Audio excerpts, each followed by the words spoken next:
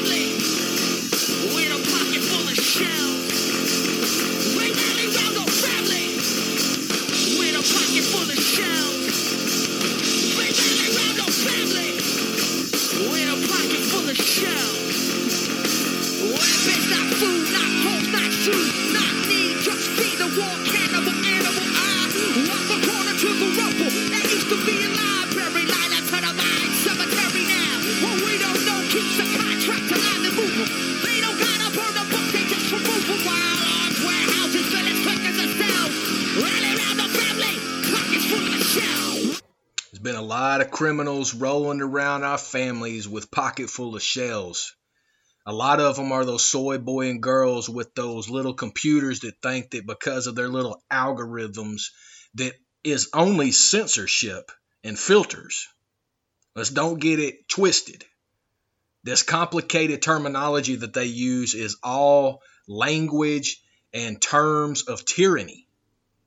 And we ain't allowing it anymore. The patriot brothers and sisters of these United States, a constitutional republic, are being woke up to all of the psyops, and they are ready for war.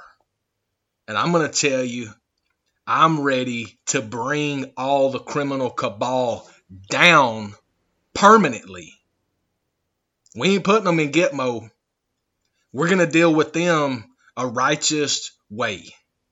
This is Neo 420 Talks, the podcast, speaking truth against the lies.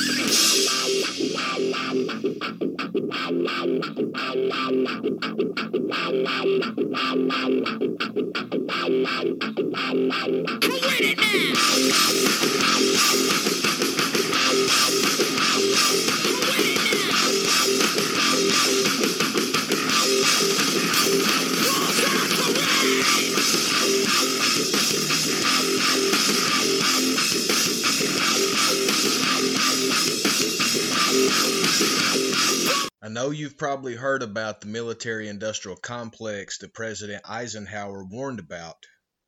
Many people use that term today, still not understanding what it is. But you've neglected to hear the second part of who he warned us about. The scientific, technocratic elite. And that is the criminal cabal that we are fighting against today, as they have continued their psychopathy of psychopath activities to spy on us and an attempt to control us in a modern day slavery. So I want to make sure that you understand who we're fighting against. So I'm going to play a big chunk of the President Eisenhower's farewell speech here, so you can hear him tell you exactly who you are fighting against today. And he told us this back in January, on January 17th, 1961. So we've had plenty of times to understand who we're fighting. If we will pay attention, we can recognize who our enemies are here today. This is Neo 420 Talks, the podcast speaking truth against the lies. I know that each of you will be a warrior for the truth. A constitutional republic, not a democracy. The ideal of a democracy is universal equality. The ideal of a constitutional republic is individual liberty. A democracy always degenerates into dictatorship, which promises government-guaranteed equality and security, but it delivers nothing but poverty and serfdom for the people it robs and rules. America was founded as a constitutional republic to safeguard the liberties of the people against the tyranny of democracy or of one-man dictatorship. In this century, great strides have been made toward the goal of subverting our republic into a democracy. The foremost tactic of the subverters is subversion of language. By calling America a democracy until people thoughtlessly accept and use the term, the totalitarians have obscured the real meaning of our principles of government. All of these wars are bankers' wars, sold to the American public through media on false pretenses. Until the latest of our world conflicts, the United States had no armaments industry. American makers of plowshares could, with time and as required, make swords as well. But we can no longer risk emergency improvisation of national defense. We have been compelled to create a permanent armaments industry of vast proportions. Added to this, 3.5 million men and women are directly engaged in the defense establishment. We annually spend on military security alone more than the net income of all United States corporations. Now, this conjunction of an immense military establishment and a large arms industry is new in the American experience. The total influence, economic, political, even spiritual, is felt in every city, every state house, every office of the federal government. We recognize the imperative need for this development, yet we must not fail to comprehend its grave implications. Our toil, resources, and livelihood are all involved. So is the very structure of our society. In the councils of government, we must guard against the acquisition of unwarranted influence, whether sought or unsought, by the military-industrial complex. The potential for the disastrous rise of misplaced power exists and will persist. We must never let the weight of this combination endanger our liberties or democratic processes. We should take nothing for granted. Only an alert and knowledgeable citizenry can compel the proper meshing of the huge industrial and military machinery of defense with our peaceful methods and goals, so that security and liberty may prosper together. Akin to and largely responsible for the sweeping changes in our industrial military posture has been the technological revolution during recent decades. In this revolution, research has become central.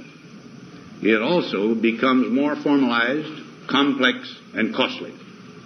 A steadily increasing share is conducted for, by, or at the direction of the federal government.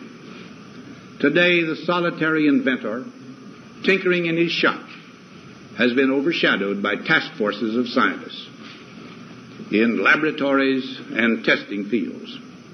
In the same fashion, the free university, historically the fountainhead of free ideas and scientific discovery, has experienced a revolution in the conduct of research. Partly because of the huge costs involved, a government contract becomes virtually a substitute for intellectual curiosity. For every old blackboard, there are now hundreds of new electronic computers.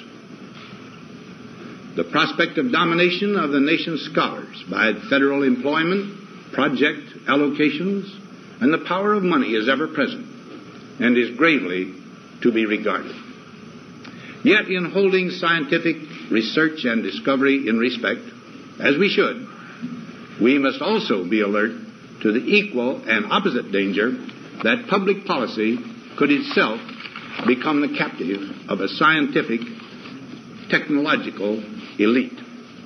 It is the task of statesmanship to mold, to balance, and to integrate these and other forces, new and old, within the principles of our democratic system, ever aiming toward the supreme goals of our free society.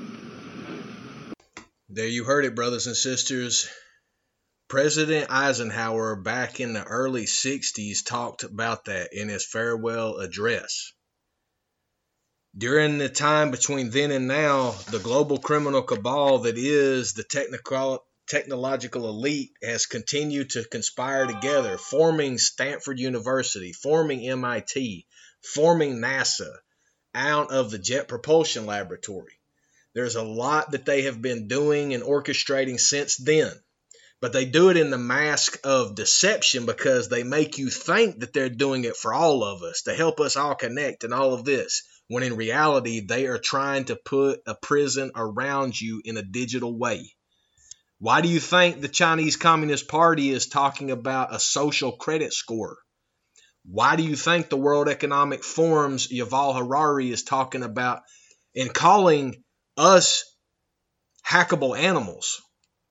It's because they are superiority complex narcissists. Yuval Harari is a homosexual. But see, he's got no shame in that and telling that he wants to destroy everybody because that's how those psychopaths think. Brothers and sister patriots, it's time to lock and load, and it's time to bring justice upon the world with the name of Jesus leading the way. As we are our brother's keeper, and it's time for us to put an end to the global criminal cabal once and for all and to set ourselves free, free indeed.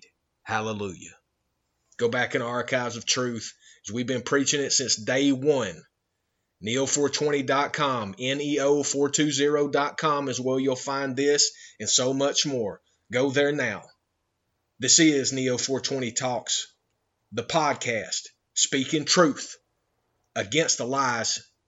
Let's pray. Father, we thank you and praise you for your goodness and your kindness and your mercy toward us. We recognize that we are in the midst of a pitched battle. But this battle is essentially not ours. The world is not at war with us, it's at war with you.